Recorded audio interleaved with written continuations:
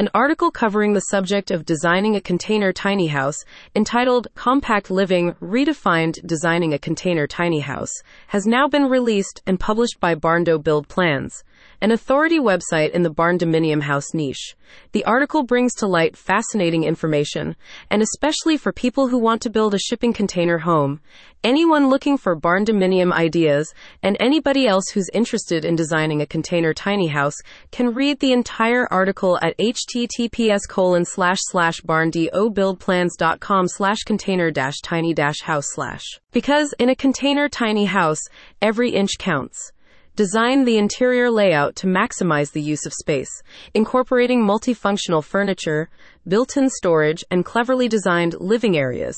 Perhaps one of the most interesting or relevant pieces of information to anyone looking for barndominium ideas, which is included within the article, is that utilizing shipping containers to create a small yet functional living space, this design philosophy is perfect for those looking to embrace minimalism and eco-friendliness. Let's delve into the intricacies of designing a container tiny house, focusing on maximizing space and incorporating innovative design elements. The article has been written by Joe Rasinko, who wanted to use this article to bring particular attention to the subject of designing a container tiny house. They feel they may have done this best in the following extract. A container tiny house is more than just a small living space. It's a testament to innovative and sustainable living. This design approach demonstrates that with creativity and careful planning, a compact and eco-friendly home can provide all the essentials of comfortable living while embracing a minimalist lifestyle. It's an ideal solution for those seeking to reduce their environmental footprint and live in a way that aligns with modern, sustainable values. Barndo Build Plans now welcomes comments and questions from readers in relation to the article.